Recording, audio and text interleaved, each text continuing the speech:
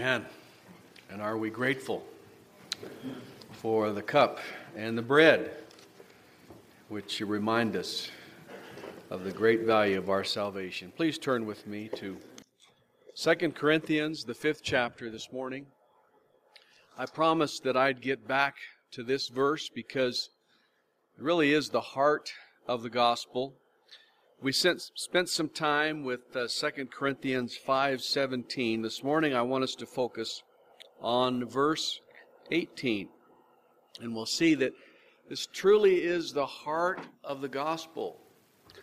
That is, surely as God gives us new life, that's the regeneration, He also gives us new relationship, which is reconciliation. How many of you know that God is doing a great work in your life of helping you come to full relationship with Him? Full relationship with your brothers and sisters in Christ. Full relationship with the world as a witness. The Scripture says an ambassador for Him. And so here we see the heart of the gospel, our regeneration, new life, and then our reconciliation, our relationship with Him and with others.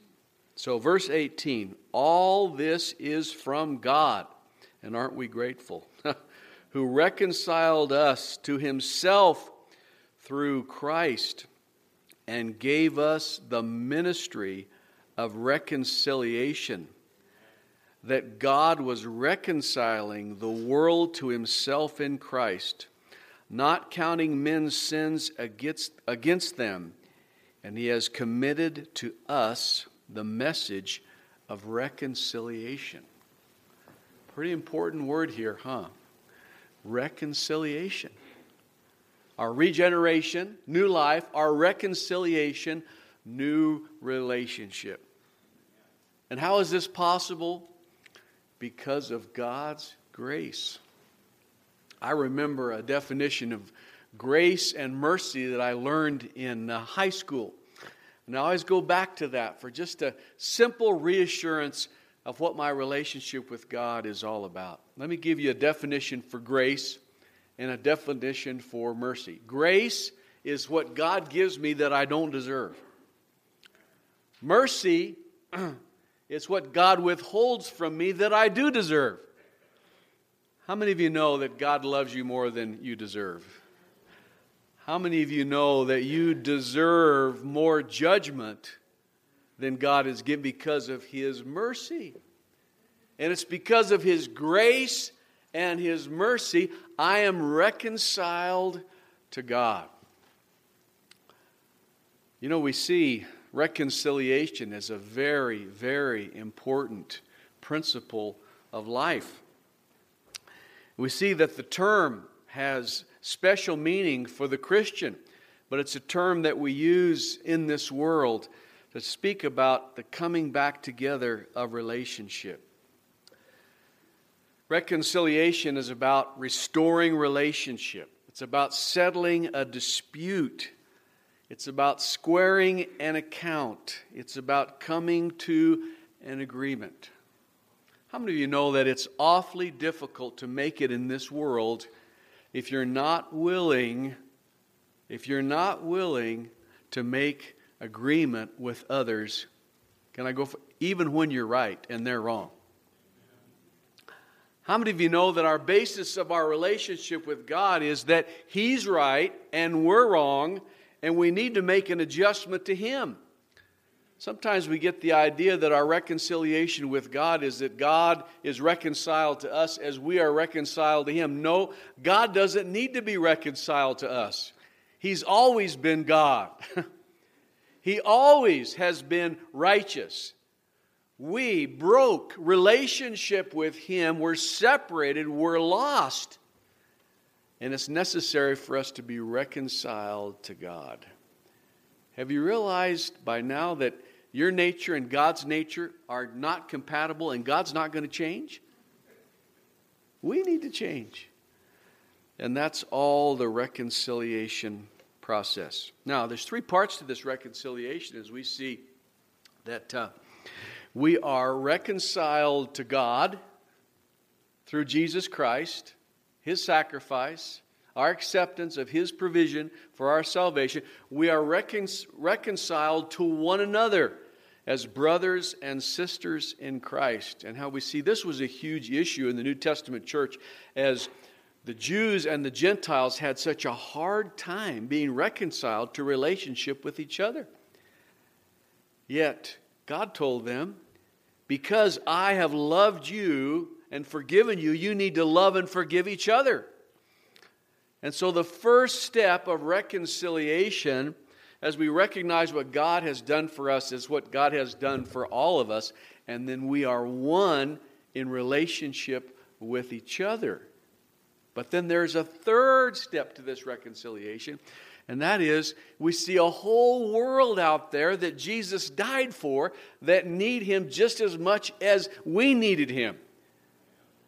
And so He says we are His ambassadors with this message of reconciliation to a world that so greatly needs the same love, the same grace, the same mercy that we have received. Now, this is a call to growth and maturity in the Christian life. Do you see how, as we come close to God, He shows us that we need to reach out to one another.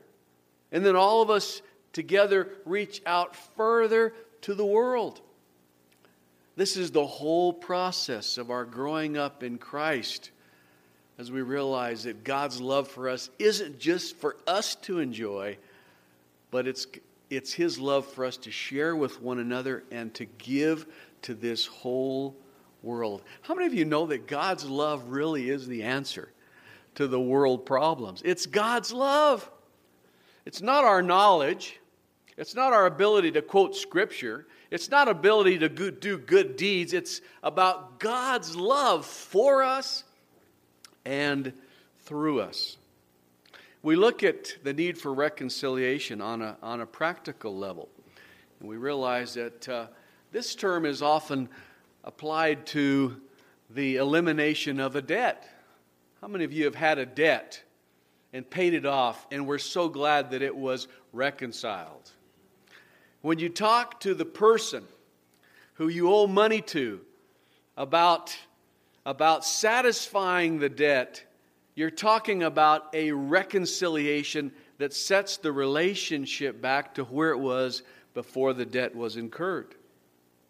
Reconciliation is the term that we use to describe when people are divorced and they decide to come back together in marriage or any other type of relationship. And what a wonderful work of grace it is to see reconciliation at work.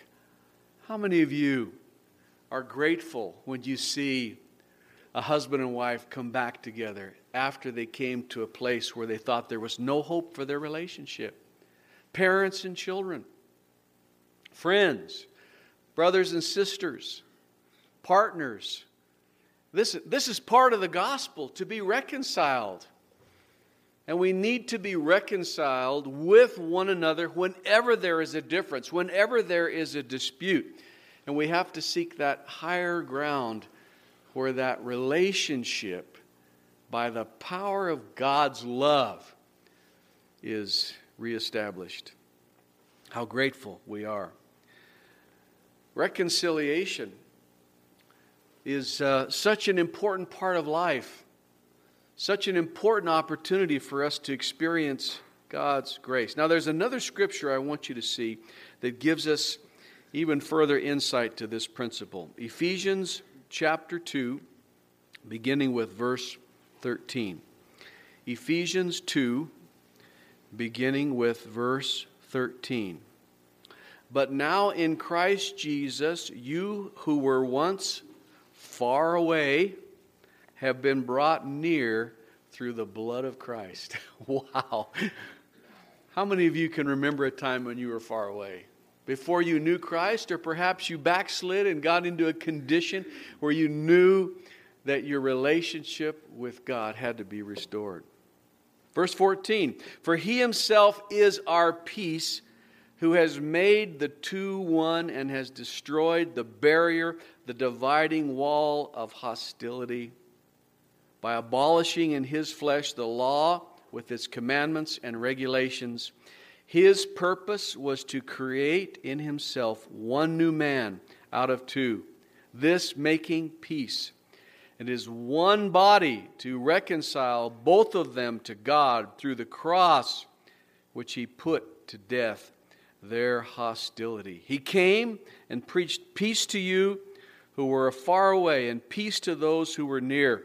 For through him we both have access to the Father by one Spirit. Wow.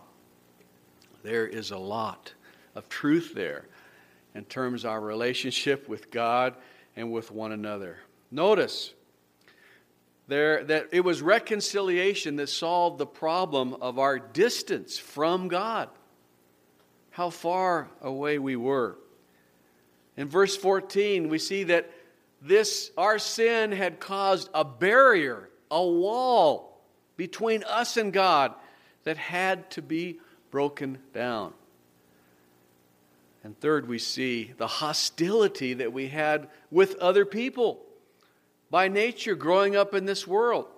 People that we don't like. How many of you know that God wants you to love the people that you don't even like? And how wonderful that is. The promise is that he puts the love of God in our hearts by the Holy Spirit that gives us the capacity to love people even that we don't like.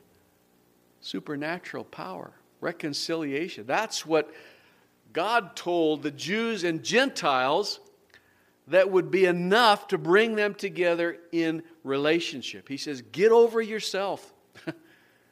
Rise above. And the Jews were so proud of their traditions and their law, and the Gentiles were so proud of their knowledge and their achievements.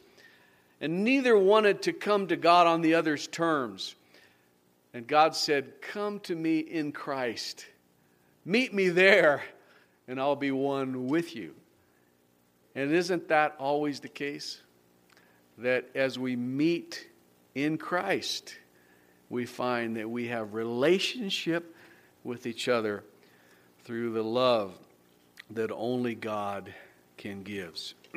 So, in this reconciliation, we see that it's a great gift from God that we know we did not deserve.